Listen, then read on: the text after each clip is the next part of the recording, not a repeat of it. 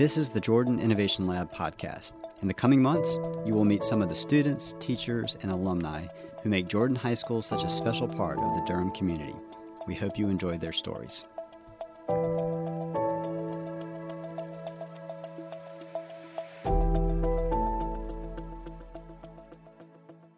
My name is Stuart Albright, and this is the first episode of the Jordan Innovation Lab podcast, and I'm really excited to have on here a young man who is no longer just a young man, as he's, I think, 34. Is that right, Josh? Yeah, 34 on the 23rd. Josh Gornto, a former student at Jordan High School. One thing we're going to be doing with this podcast is not only profiling current Jordan students and staff, but former students who have gone on to interesting careers, just to get a perspective about what their life experiences were like, how they got into the jobs that they have, and what advice they might have for young people thinking about different kinds of careers. And Josh has got a really interesting story to tell us. So Josh, I appreciate you being on here. Yeah, no, I'm like we talked before, awesome. I'm so happy that I can sit down and see your face and kind of rekindle some fond memories of Jordan High School. Yeah, well, let's start with that. So why don't you talk about maybe what your years were like at Jordan? Yeah, so again, you got me going down memory lane, so I'm gonna try and paint the picture. But I remember kind of the transformation at Jordan. I was, showing up freshman year, skinny, shy kid, kind of, kept to myself. And by the end there, I came into my own, had a lot of confidence about me, had kind of some goals set from athletics and academics. That whole process, that was, from freshman to senior year. I'd like to say sophomore year, I think I started getting my confidence more with getting on the varsity football team. Having not played, I was on the team with JV, but I didn't play a snap. I don't think I ever played in a game on JV to then go and play on varsity. And then, continue that on to junior year, kind of start getting my college, like really wanted to go play college football, driving me to have the grades, go on the visits, and then senior year going on those visits. Kind of getting my interest, taking the creative writing class, which then I took a couple courses in college with as well. Kind of like discovering my personality and like how I like to have, laugh and joke around, in your class, especially. I'm sure you remember all the stories I would write and things like that.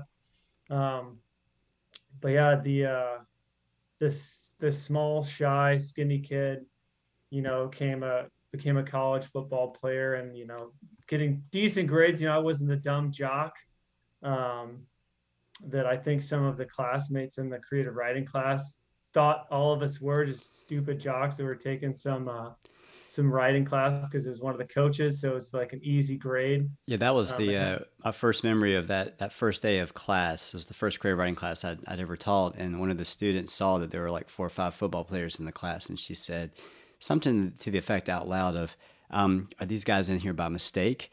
And that kind of like, I was like, oh gosh, what am I in for with this class? But I think it all worked out, obviously. I had a great experience, but I think you were able to kind of show them a different side of what an athlete could be. Yeah. And then again, I would never think that I would be a team captain or I would be comfortable joking around in front of an entire school doing pep rallies or, just in any of the classes. And then I think that really was the leaping point then that I kind of came into my own, as I've said, discover my personality, make some lifelong friends, and really just those connections with Jordan. Every time I drive by when I'm home, visiting my parents, it's always, fond memories, seeing the football field, seeing, always checking in on how Jordan football is doing wherever I am in the world. I think a couple deployments, I'm still like, it's the different time zone, or I'm in the future. I'm like looking back like, oh, is it like, how did Jordan do?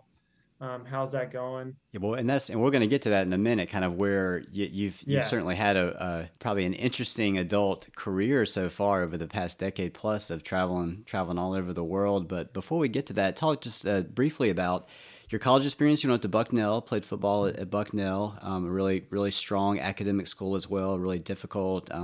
Primarily kind of engineering and technical, would you say, is kind of their focus?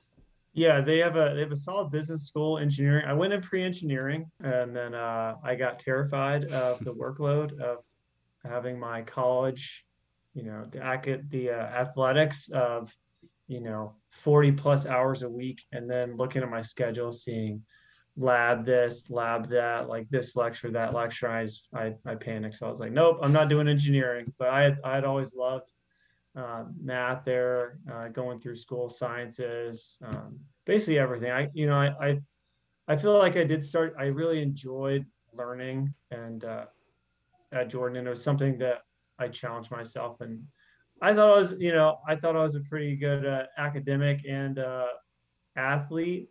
And then I think the getting to Bucknell is kind of like, whoa, this is a lot harder. This is a new challenge.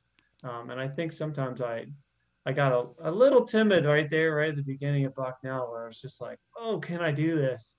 And then just kind of again taking little bit by little bit and developing these working habits that I kind of developed in high school of, I think what I left out was actually accomplishing goals and like setting out to get a scholarship, to play college football, to have a successful football program, to be one of the top football players in the area, getting voted on that by the coaches in the Durham area for that. Like, I think I was hitting my stride, and I was, all that hard work that, Bruce Roselle and I used to run the Duke Stadium stairs on the weekend, and like that stuff paying off to have the teams that we did and the success to then go get a scholarship and play it at a 1AA school, Bucknell, and get that academic institution that, now has helped me in my career so far as well. And what was that like going from kind of being incredibly successful by your senior year of high school, then going up to a whole different level? What and It almost sounds like it's a little bit like you starting over again, like your freshman year in high school, feeling like you, It yeah, is. Oh man, and that's life. And like the parallels of that same thing, that same kind of, all right. I tell some of my flight students now, it's like, all right, you're the little fish in the pond when you start here, and then you're the big fish, and then we put you in a lake. And then you start, you're the biggest fish in the lake, and then when they leave their training squadron of their future aircraft, then they're in the ocean. So it's the same thing every time. It's like, oh, I've mastered Jordan. I am one of the top dogs. And then I go, 8 hours north to Pennsylvania, which I had never been. Different culture, different kinds of people. Away from, a lot of my friends would go to Carolina or Duke or ECU is where I wanted to go. Like I was going to be a Pirate, and then I was like, all right, now I'm a Bucknell Bison. Yeah, I couldn't come home whenever I wanted. I was there, and I did so much growing up because, I can't take my laundry home. hmm. Like I can't, like my parents luckily had come up to a lot of the games, which was great. And I got to see them, but it was a lot of growing up happened at Bucknell. So, Um, so by the time you get to your senior year at Bucknell, did you have somewhat of an idea what your adult trajectory would be? Like what kind of profession you wanted to get into? Because you didn't obviously jump right into that. You came back and helped at Jordan a little bit. So, yes, well, why don't you talk a yeah. little bit about So maybe that transition from graduating from Bucknell to like the next chapter of your life? Yeah, so I think around junior year. So I mean, from early on, I wanted to join some kind of military, and then I was just always fascinated with the military and service of either civil service, any of that stuff. Junior year, I kind of committed to I wanted to do something in the military. So that was in the running. I wanted to be a pilot. That was what I wanted to do. So Air Force, Navy, and Marine Corps. What And was it that then drew you to that, do you think?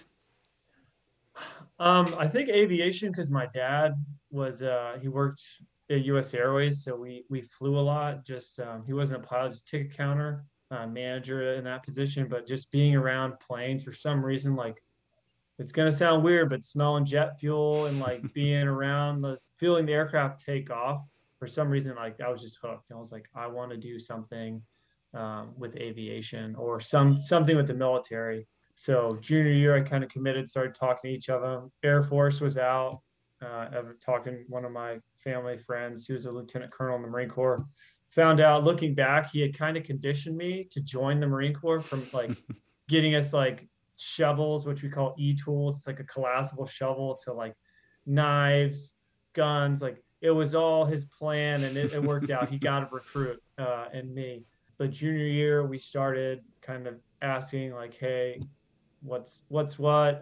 The Marine Corps recruiter and the gunnery sergeant that was my point of contact. Just an outstanding Marine and just super responsive. And I was like, I want to be a part of that. So that's kind of junior into senior year. I couldn't do what they call platoon leaders course, which is, I call it now, it's like summer camp for Marines. You do about 6 weeks of OCS, Officer Candidate School, and then when you graduate, you get your commission. Mm. So you can do 2 summers, or you do one 10-week summer. So I couldn't do that because I was 230 pounds, and I couldn't run 3 miles to save my life. And my coaches did not want me to do that either. So I had to wait. So that was where all my buddies are either going to New York City or getting their jobs. And I'm like, hey, I'm moving back in with my parents. All right, what job can I do that's going to show some leadership? Because that's what some of the OSO, the officers selection officer at Raleigh, the Raleigh OSO office was saying, hey, like any more leadership experience? Because I'd said I'm an Eagle Scout, I played college football. He was like, well, what about like lately? So Jordan, at the time, North Carolina, I don't know if it's still a thing. You just need a college degree to be a substitute teacher. Yep, that's still the And case. so that's awesome. So I did that. My first class was a Spanish speaking Spanish class. And I remember the students saying like, do you even speak Spanish? And I was like, no, but I know how to tell you how to do a worksheet. So, and that tied in really well with football. Cause again, fresh out of college, football player, wanted to give back.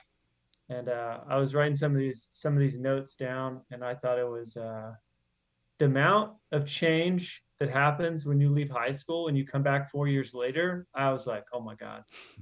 Like, What would you say was for you the biggest thing that was different? well, I think cell phones became such a problem in 4 years. Like, I had my little and then I got my long-term teach or my long-term sub position there at Jordan. Cause at first I was just doing here or there classes. And then I got some freshman academy ones. So I had the same students over and over again. And it was just like you look around and people's eyes are down at their desk, and I'm like, hey guys, I was just doing that last year in class, and I'm doing it better because at least I'm making eye contact with the teacher. Like it's obviously you're texting, like give me your phone. So I thought it was really interesting. Getting tweeted about, I think I got tweeted about, which I was just like, what is going on? Like, So this was right at the very beginning of Twitter when you were. yeah. So it was, yeah. So yeah, 2010, 2011, having tweets about what the first class did and the other students talking about. I'm like, how's this going? What is happening? Right? Being called like Mr. Sub. I'm like, whoa, whoa, it's Coach G. That was the one rule. I said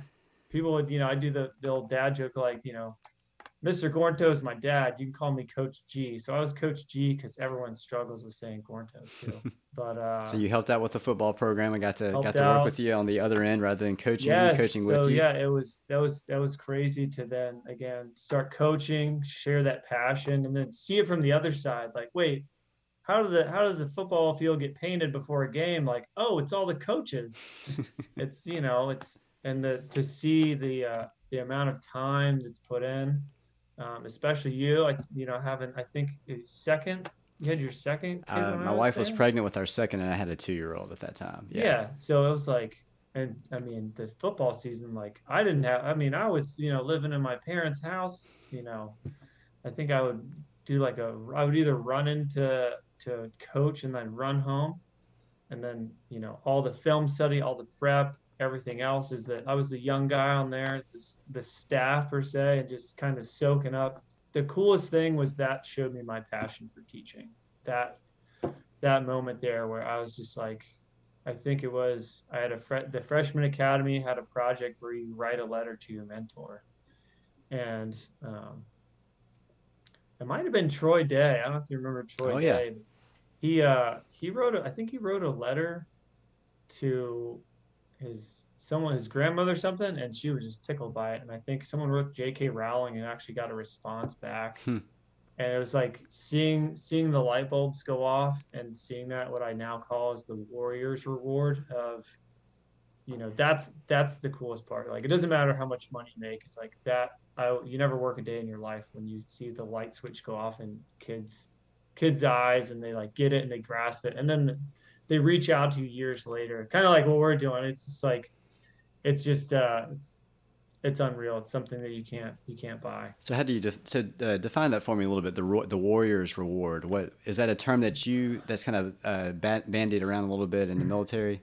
Yeah, one of my commanding officers brought that up as the we're servant leadership as the Marine Corps officer is we are here to serve our Marines. So when I have Marines under my charge, like I'm responsible for taking care of them, not the opposite. Like I'm servant leadership. Whatever they need, I'm helping them out. And then the warrior's reward is he used that. And I kind of use that even now in flight school teaching is when someone reaches out over an email or calls you up out of the blue or sends a text message. It's like, hey sir, I remember when you were correcting me on this, like thank you so much.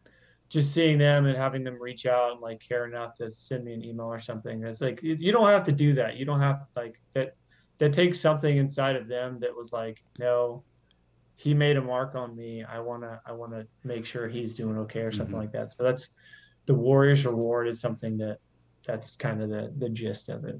So you come back to Jordan, work as this long-term sub, all this while trying to get your weight down. I mean, because you weren't overweight, you were like 230 of muscle. Yeah, I was not. And the problem with the whole delay was because I had shoulder surgery at Bucknell for my AC joint. So I continued to run. I continued to try and take time off because the big thing is, you got your kind of application and it's the physical fitness test, the PFT. And the Raleigh OSO is highly competitive. I don't know, it's just because it's a triangle. So you got all kinds of universities with these, new grads that want to go in. And I was going in competing against all people that had graduated college, not I'm in college, I want platoon leaders course or something like that. So I had to compete against guys that maybe went out to Wall Street and were like, yeah, it's not for me. I'm going to go be a Marine officer. Here's my resume. I just led a Fortune 500 company. It's like, oh, wow. Like, all right, yeah, please join the Marine Corps. I'm like, I'm a substitute teacher in college football, high school, now a coach. I want a shot. So how would you So describe that experience of going? So you then apply and you've passed the physical fitness test. That's the first step, right?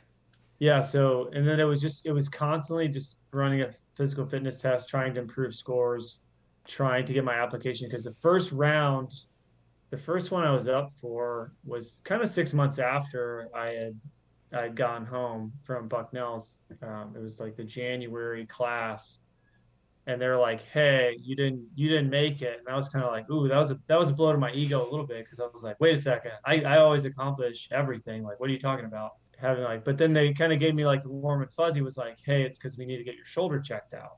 Hmm. So I was like, "Okay." So I went up to Quantico, stayed in a hotel overnight, woke up the next morning and like did a 30-minute exercise with this like physical therapist, and she's like, "Yep, you're fine."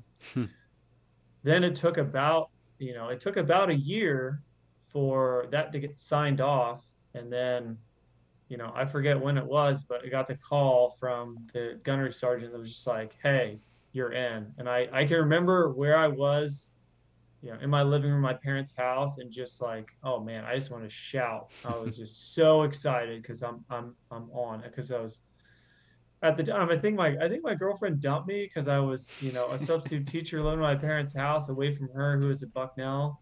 She's like, you need to drop the Marine Corps, like you need to figure out something else. This isn't for you. And I was like, so that didn't go over well. So Got there and then started officer candidate school in October of 2011. so does that look in many ways like basic training would for non-officer trainees? So officer candidate school was different because the entire time they're trying to fail you. Mm. Whereas boot camp, and there's nothing, they're both hard. And it's both, it's kind of like the crucible in a sense for that's what you hear for the boot camp for Marines. So our hard part is OCS because when we go through, they're testing our decision making, our leadership, and they're trying to weed you out. They want you to fail and see how you're going to react. Are you going to quit? Are you just going to be like, this isn't for me? And it was crazy to see. I mean, the first you get there and the day one, you run another physical fitness test, and you have guys that either psych themselves out or like can't complete it. And I'm scratching my head because I'm like, hey, man, I just lost like 30 pounds from football till now.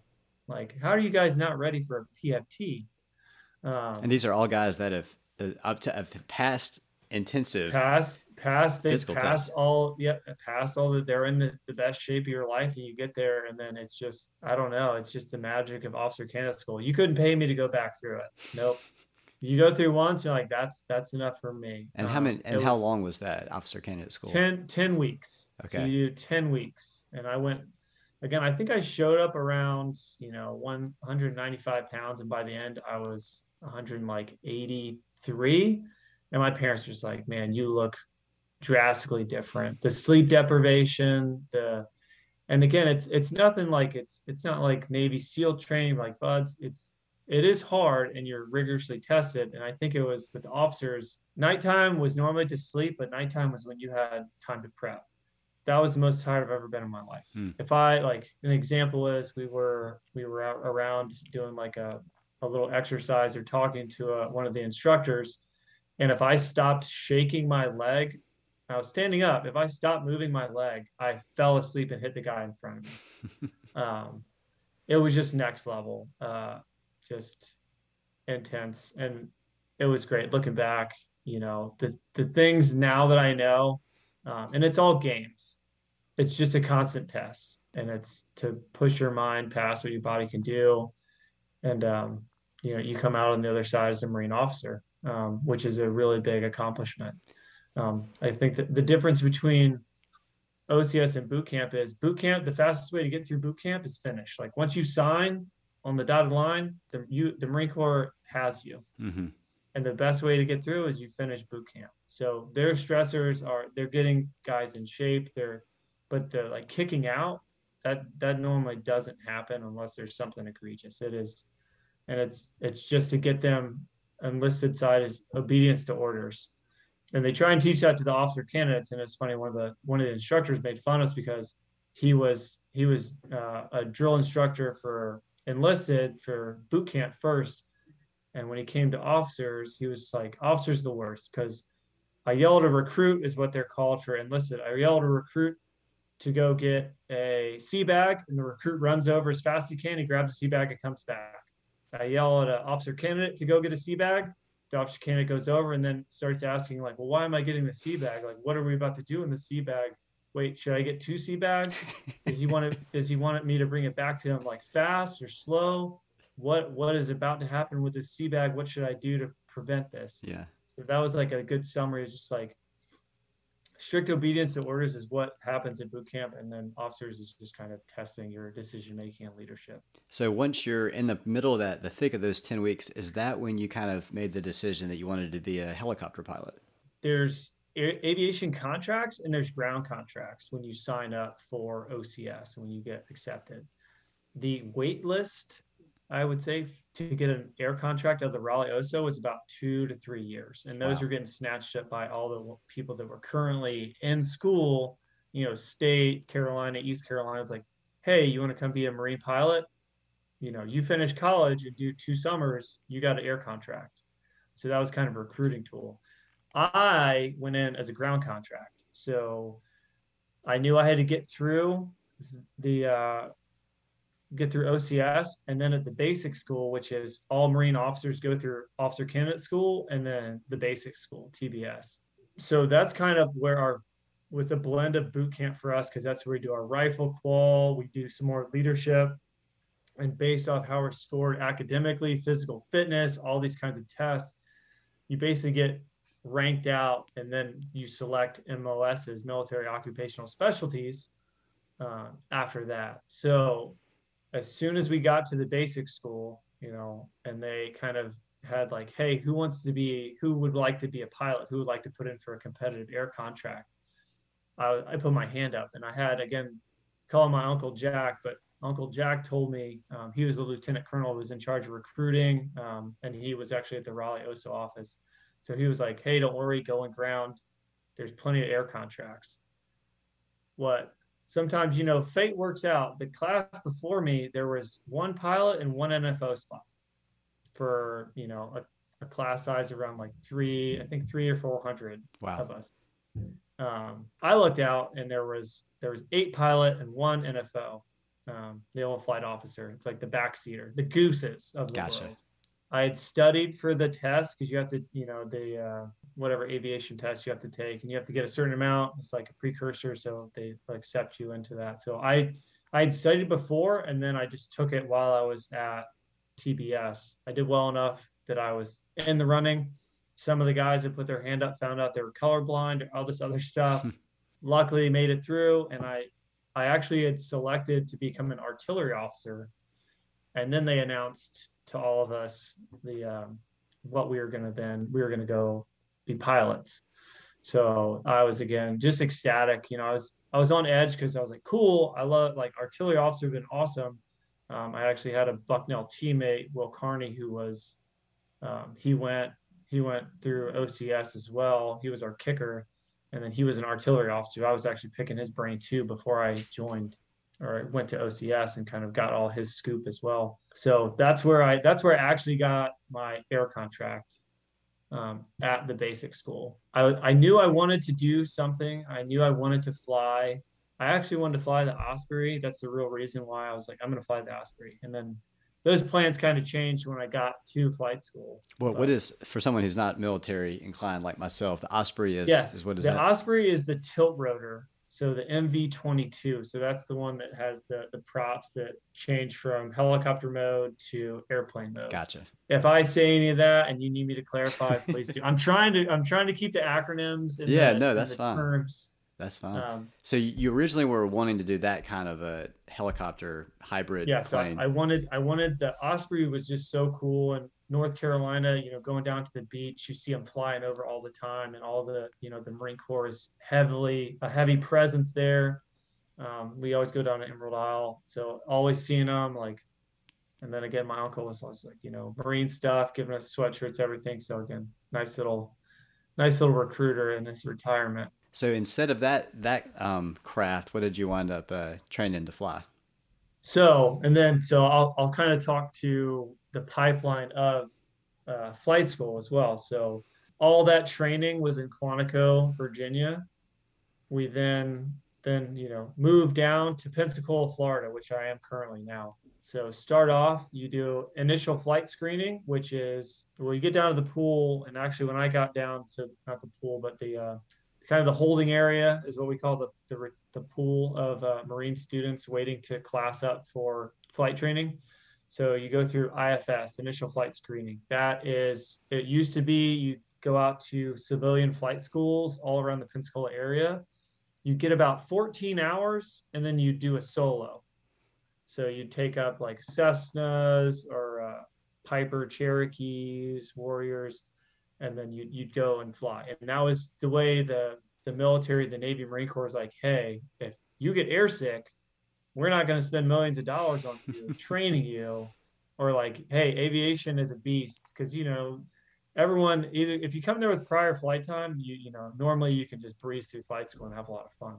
The rest of us are just like, oh my God, I'm doing this for the first time. Like, what do you mean? Like, what is, how, like, aircraft? Like, what is this? Like, fuselage? What is that? But So for different kinds of helicopters, is the basic principles of flying it? I mean, does it translate over from one to the other? yes. So the Army does it different, where you don't fly fixed wing, so planes. They just start off in helicopters to begin with. The Navy is what, again, Naval Flight School trains Marines, Coast Guard, and Navy. So you start off fixed wing. So after initial flight screening, you actually go into API,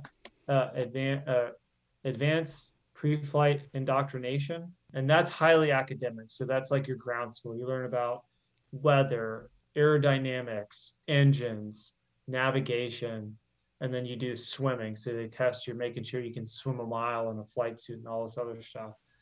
Once you do that, then you go on to primary, which is all fixed wing, and you fly there. So from Pensacola, I then went to Corpus Christi, Texas, because there's two places you can do primary. You can do it at Pensacola, up in Milton, where I am now, teaching helicopters, or you go to Corpus Christi, which has fixed wing as well.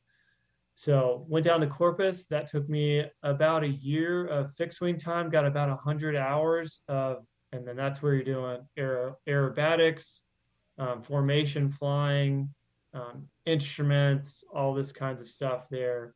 From there, you select based off your grades what you want to fly. So the top performers, the high performers, high grades, maybe had prior flight experience. They normally go jets or C-130s, so the big multi-engine for the Marine Corps, and the Navy has other types as well. Or you can select Ospreys and then helicopters. So I did not do really well. I worked really hard, but I had some failures. And that's what flight school, I think the difference of flight school and why I say flight school is the hardest thing I've ever done is because I feel like school, you're tested at the end. You get tests periodically. Flight school was a test every day, an evaluation every day, and it made you question yourself. Like you're constantly evaluated for your military appearance, getting out of the plane. You say one wrong thing, it can snowball. So I was just a stress ball. I just over prepared, studied. My wife remembers we'd go on walks, and I would give her notes. I'm like, all right, quiz me while we walk. There's plenty of pictures of photo albums where she's got a handful of notes, and we're walking like my dog. It was just like, oh my gosh, I Right. was such a stress. Well, I guess from the military perspective, they're thinking this is a multi-million-dollar aircraft, and we're going to put this Yeah. person up in there. They better know what they're doing. Mhm. Yeah. So primary, then selected helicopters again, because I did not do well. I was actually, so to anyone that listens to this, pure hard work and dedication and just not quitting got me through. I had some failures in the aircraft, but at the end of the day, I didn't have any ready room, which we call ready room on SAT. So basically, like the pre-test to go fly. So you'd set up your briefing space, you'd brief all these discussion items with the instructor. If that was good, then we'd go out and fly. If you didn't know things and then they started to dig and you didn't really set yourself up, you'd ready room unsat, which is, you get a few of those and you're basically kicked out of the flight program. So like I said, you're constantly evaluated from you're out in town and someone sees you like doing something you're not supposed to and they can recognize your face, you're under scrutiny. You go into the briefing space, you spell their name wrong on the board, you're under scrutiny. You don't polish your boots.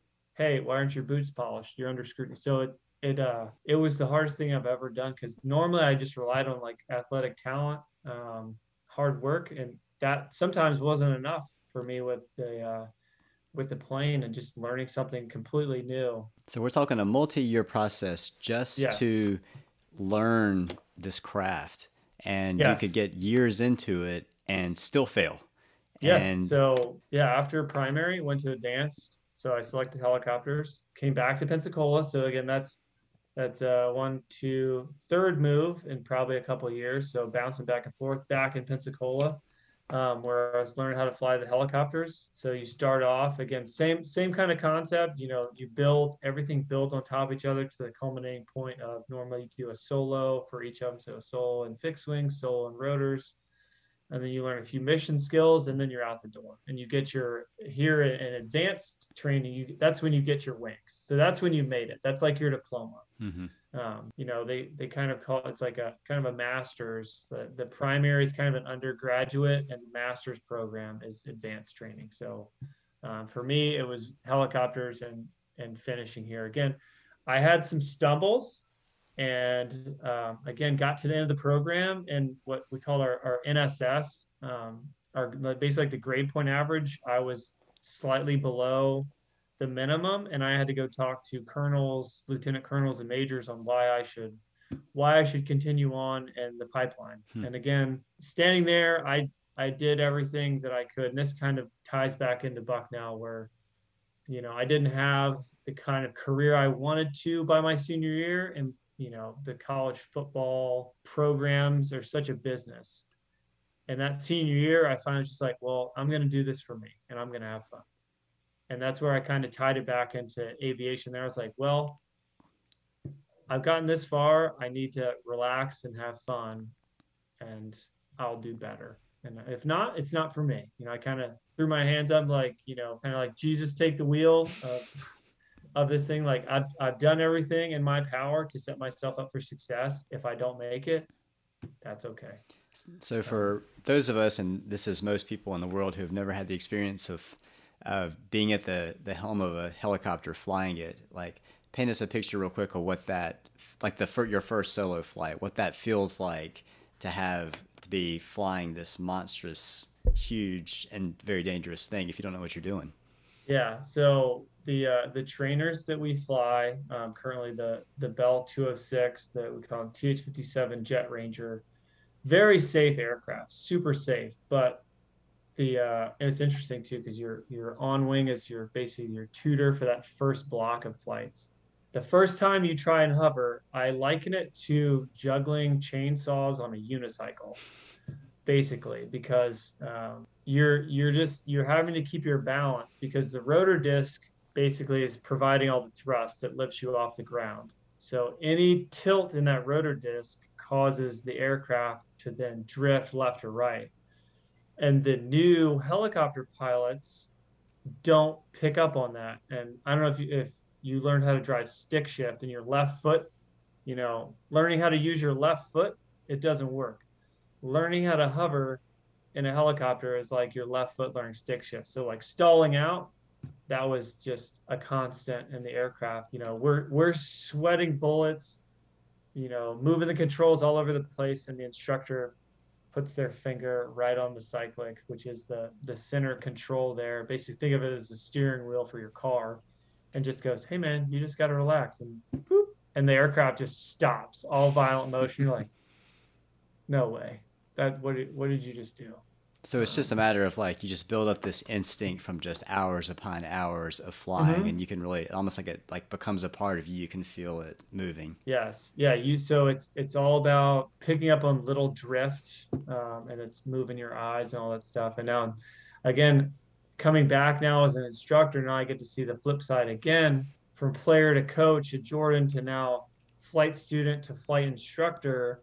It's great, and having all my struggles, I think that's what's made me so much better of a instructor pilot here, because I'm able to teach to that level and understand, like, you kind of break the ice of like, hey man, I barely made it out of here. And hard work pays off. Yeah. So, kind of tell them stories and make them understand, like, because the military aspect is everyone thinks everyone is just the best. And you're constantly looking at yourself like, well, they're doing it better than me. Maybe I'm not supposed to be here. Maybe I'm the weak link. Who knows? So that's how my brain works. So you go Um, from graduating from flight school, and you didn't immediately go into being an instructor. What was your path like before you kind of went into being an Yes. instructor? Yes. I know. Sorry, I'm jumping all over No, the that's okay. place. That's okay. So from flight school, I selected to fly the UH-1 Y Yankee Huey.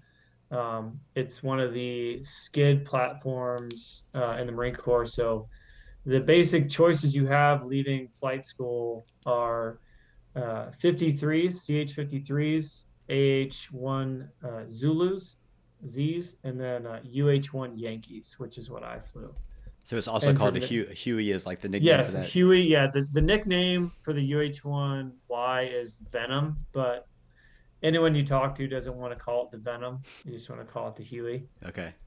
So if anyone's struggling with picture, that's basically like any Vietnam kind of movie where you see like air cav moving around, like kind of the front of it kind of looks like a grasshopper in a sense. That is the Huey. Awesome aircraft, but and I was just tickled because again, I didn't know. I finished the flight program and I didn't know if I was going to wing or not. Me, what You does that know, mean? Like I don't need like to wing. I didn't. So I to wing me to get my aviator wings, my wings of gold for naval service. I didn't know. like, because I'd finished, and then my grade point average was low, so they had to say like, or like, thumbs up or thumbs down. This guy, he's, yeah, I don't know if he's going to make it out there in the fleet, or the Marine forces. So I was kind of on pins and needles, because I, went and kind of sat in front of a board of colonels and lieutenant colonels and majors, and tried to tell them why I should continue on. So I had to do that twice in my aviation career. So I was starting to like, I don't know if this is for me. So people who But get this far and yet don't pass that, like, I mean, they can't fly, right? Or is it? yeah, so you can get redesignated, and you'll just choose another job. Wow. So I think about normally a third doesn't make it to get their wings or more. Yeah, someone said today, it's like, when they went through flight school, the colonel right now, Matsig 21, Colonel Brunk, he said, when he checked into Matsig, he said, look to your left, look to your right. One of you is not going to be here Hmm. at the end of this. So selected Huey's, and I was going to go to Hawaii, but all Huey and Cobra pilots were in the same squadron, the helicopter, Marine Helicopter Light Attack Squadron. So the HMLA has Hueys and Cobras. So all that training gets done in Camp Pendleton, California. So I packed my bags. My wife was my girlfriend at the time. We moved out to California, and I started training on the Huey. So again, how we talked about fish in like a puddle, now in a pond, now in a lake. We're on the verge of getting to the ocean there. So started my training again. I kind of started having some issues, and that's where I honestly I stopped. I was like, hang on, I'm done. I'm I'm gonna I'm gonna bow out. I'm not meant for this job. I'm stressed out all the time. It's not for me. And that's when, luckily, I had some great leadership there that was just like, First Lieutenant Gornto, like, chill out. You're doing fine. You got to relax. So I didn't drop my wings, but that was kind of the culminating point there of the stress and everything else to be this, perfect, to get stuff, to be the best. I was kind of like, I struggled in primary, I struggled in advance. I'm struggling now, learning how to fly the Huey. Maybe this isn't for me, and I can do something else. And at this Um, point, from how much time would you say has passed from the moment you started officer training school until now? that was 3 years. Wow. So you've gone through this incredibly difficult experience for three Mm-hmm. years, and yet even then, like, it's no guarantee that you're going to be able to even be able Yeah, to do this no, job. yep. So I said no, I'm done. Um, and they called a human factors council in the military. They kind of just talk like what's going on, anything else going on, and then they kind of like, hey, if we they kind of was like, hey, if we get you on a couple flights to show you like you're doing just fine, we get you with some maybe some instructors that we really like and can teach a little. Because when I got there, the difference between the flight school, and when you get to your fleet replacement squadron, the FRS, is you get a ground job too. So now you're not just focused on being a student. It's kind of like now you're an intern. Hmm. You're still learning, but now you got another job to do that's not related to flying. So I was flying maybe once a week, and I was getting stressed. My wife will tell you, she was like, Man, this is where you find a dedicated partner, and she'll laugh when I tell the story, but she basically told me to shut up or quit, because she was tired of hearing me complain about this. Yeah. And like I tell the story to all any student I fly with, and like anyone I tell my wife, it's just like she was like, Josh, like shut up or quit, because I can't deal with this anymore. Like I'm tired of hearing it. So and the wrong answer is I quit. I said I'm done. And the Marine Corps said, hey, no, you're not. We'll get you back. And thank God they did, Hmm. because then from then on went to HMLA 469 Vengeance. Call sign was Vengeance. Took over a few shops, and shops, basically jobs there. I was in like call human affairs for a little bit, in charge of like another program involving the kind of like the flight manual and paperwork side of things, of qualifications and managing that. And then to maintenance shop, where I was in charge of Marines, multiple sections. So up to upwards of like 60 Marines and some officers under my charge. You know, two deployments to Okinawa. One was aboard the USS Green Bay, so we call it Marine Expeditionary Unit U. We were out. It's both in Okinawa, so we go out to Okinawa, and both those deployments were 6 to 7 months. The first one, I was just on the island of Okinawa, and we did debts to detachments to Korea and some other exercises out there. The second one, we were on the second deployment. I was on the MEU, so Marine Expeditionary Unit aboard a ship, shipboard ops. We were out at sea for about a month and a half before we came back. And those are normally the MEUs for certain areas like East Coast squadrons and West Coast. You can go out and kind of call them floats. So you're floating out there. You could be 6 months. So the 31st MEU was the baby MEU, some call it. So we're just out there on a ship doing whatever we needed to do, and then came back, and then that's when I got orders here. And actually, I got back about a month before my son Jackson was born. Wow. Luckily, yeah, they're kidding. When I got back, they're like, "Hey, you need to come back out to Okinawa," and I was like, "I'm not coming back. I'm not coming back." And that was because that was when Vice President Pence was going out to, I think it was Australia. So they wanted to have some Marine Hueys go out there as like a quick reaction force in case something happened. So they pulled all the Hueys, and they were joking because they knew I was back and like my son was about to be born. They're like, "Hey, you got to come back." Like all snickering. I'm like, "Nope, you're not going to get me." So this Um, whole time also that, I mean, this is while we're in Afghanistan and Iraq, sending a lot of troops, pulling troops back. Like, was yep. there a lot of was there a concern that you would ever be sent out in that direction? There was always the chance, and that's what we were training to do. But never got called. I think I missed that window really. I was just shy about a peer group, so about about a year probably shy of actually going out to Afghanistan or Iraq and doing dirt time or desert time there. And that so my entire time was just going out to Okinawa. Hmm. It was a beautiful place. Loved it. I Yeah, want to go back, but it was super, super great. Awesome to just be out there. Very hard on the family life. because that's 6 or 7 Luckily, months you're not really seeing your wife, right? yeah. So, I mean, again, luckily, the cool part about Okinawa was, you'd basically buy like a little Okinawan car, and you'd be doing the same thing you do stateside, but now you're in a foreign country. So I had Wi-Fi, I could FaceTime my wife Caitlin, family. It's in care packages, everything. My parents learned that you can't ship baked goods because it takes a very long time. So when I open the box for baked goods and it's like moldy, like I think they were cookies, I'm like, "Hey, mom, dad, you can't send that. It takes a while for mail to get out here." Learned that the distance makes the heart grow fonder. Learning to care about the little things. So that's something I've seen with some of my old some buddies growing up now, and like family time is very important to me. Weekends away. I'm like, no, I don't want to spend any more time away. I spent, while the time I was on Camp Pendleton, I spent about a year and some change away from my wife because that was just deployments, not we'd go out to 29 Palms or we'd do an exercise in Yuma, Arizona.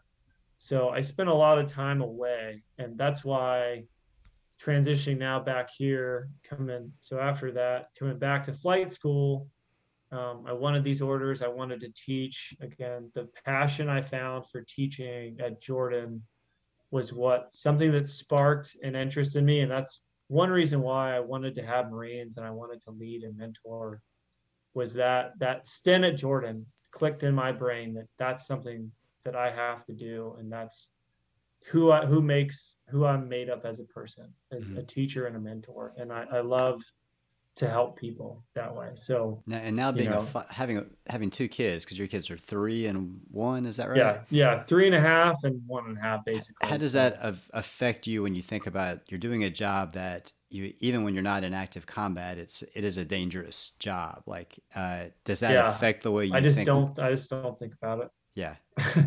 I yeah. don't. Yeah, I and sometimes it's always funny. people tours. They used to come. My parents would come out. My friends would come out to Camp Pendleton. I'd take them on the flight line, and to me, it's just a normal thing. To them, they see 15 and 12 Cobras and Hueys out there in the flight line. They're like, oh my God, this is like the coolest thing. Like, yeah, you want to hop in it? They're like, what do you, I can sit in it? I'm like, yeah, what's the big deal? So you kind of get habitualized to like, this is just the norm. Right. Um, thinking about family. And that's part of the reason why too I'm transitioning out to the reserves is I don't think I couldn't spend 6 months, 7 months away from my kids now. Mm-hmm. So when I joined, I had ambitions to be in the Marine Corps for 20 years, and that has changed. I think my passion for serving and civil service is unwavering. The family time is super important. Again, having talking like how what's the longest, coming to a conversation like what's the longest you've spent away from your loved ones? Like, well, I spent 7 months away from my wife Mm. in a foreign country, and it changes you. It changes for the better, I think. Mm. So now your next step is, and you're telling me this on the phone the other day, that you're looking to do Army Reserves, which is like once a month. You would Mhm. do a week at a Still time. Marine Corps, Okay. still Marine Corps Reserves. I'm not going to go to the dirty Or, I'm Army. sorry. I'm sorry. Oh, that's right. I got to be careful about that here. Yeah, yeah. So Don't Marine don't tell me. Reserves, Yeah. and then and so talk a little bit about what you're hoping to do for the next step, kind of still using this flight skill set that you have. Yeah, so the Marine Corps Reserves has stuff for pilots, so you can basically do a weekend a month, 2 weeks of the year, keeping your flight currency. There's also a program down here in Pensacola that has it's called McRIP, so Marine Corps Reserve Instructor Pilot, where you come down to Pensacola if you're local and you keep doing your job, you keep training and teaching and flying students because we always need more pilots in the military, so it's always going to be a job that we have. But you don't move. You just stay here and you train. You're not going to deploy for this one. For if you do some Marine Corps units, they still do deploy if they're tasked or they're called up to do that. But it's a way to basically keep stay in the military, but start that transition process. And that's what I'm looking to do now. So trying to figure out the next kind of job, which interview soon with the Virginia State Police. So hopefully that'll go well. I think we talked about it, my first job interview Yeah. as a 34-year-old And this is is to be a helicopter pilot for the police, right? yes, yep. So I will be a helicopter pilot, civilian pilot. That most police forces make you become a trooper or you serve as a cop for a couple years and then you can transition. But Maryland and Virginia is going similar to Maryland, from what I've been told from some of having more civilian pilots. So instead of doing that 2 years as a trooper, you would come in as a pilot and you're not sworn in, you're not an officer, but you fly in support of any function for the state police. Well, good luck with that. I know that's exciting and scary, and on top of that, you're trying to chase around two toddlers. Yes, So yes. what? I guess the last thing I'd ask you, I really appreciate you taking the time to talk about all this. I think this is great for anybody who's interested in wanting to be a part of the military. Yeah, what advice would you have if there's this like a junior or senior at Jordan who's interested in joining the Marines or going and but maybe doesn't have a tremendous amount of confidence, and what would you tell them? I would tell them just work your butt off. Set the goal, have something there, have a reminder, and keep pushing towards your goal. In the end, if it's not for you, then you did everything. But the thing that I've always fallen back on is if someone told me to stop, right? When someone says, "Hey, you're done," then I did my best. I'm not going to leave any doubt. And I think that's something that I learned with football. I learned with school at Jordan. I learned through flight school is like you can control you. You can't control anything else. You can control your effort, and you can control how dedicated you are to make it to your goals. So do it. Well, I appreciate it. Um, I yeah, appreciate it. no, I'm trying to think anything else. It's super challenging, and there's gonna be times that you might quit or you might want to quit. And I think anyone that's sane should have those conversations, or that's just not a savant and can just learn something like like the Matrix, hook it up, and like I know how to be a pilot. It's a lot of hard work, and there's a plan. There's always a plan. You surround yourself with people that care about you and motivate you. You'll be happy with whatever outcome. Again, if I at some point, if I didn't make it through the aviation pipeline, at least I knew I tried. That was always it. Now with the Marine Corps, eventually they're like, "Hey, you can't fly anymore." It's like, well, I am still a Marine. Right. So that's been the great thing, and yeah, you look back, you look back at it, and you're just like, look at all how this all lined up. You know, I went into the Marine Corps without an aviation contract, and now I've been flying for uh, just almost 10 years. Mm. So it's crazy. The Jordan Innovation Lab podcast is made possible by donor support. Visit us at jordaninnovationlab.com to learn more about the books, podcasts, and documentary films that make up our program. We're always looking for new ideas, and we appreciate your support.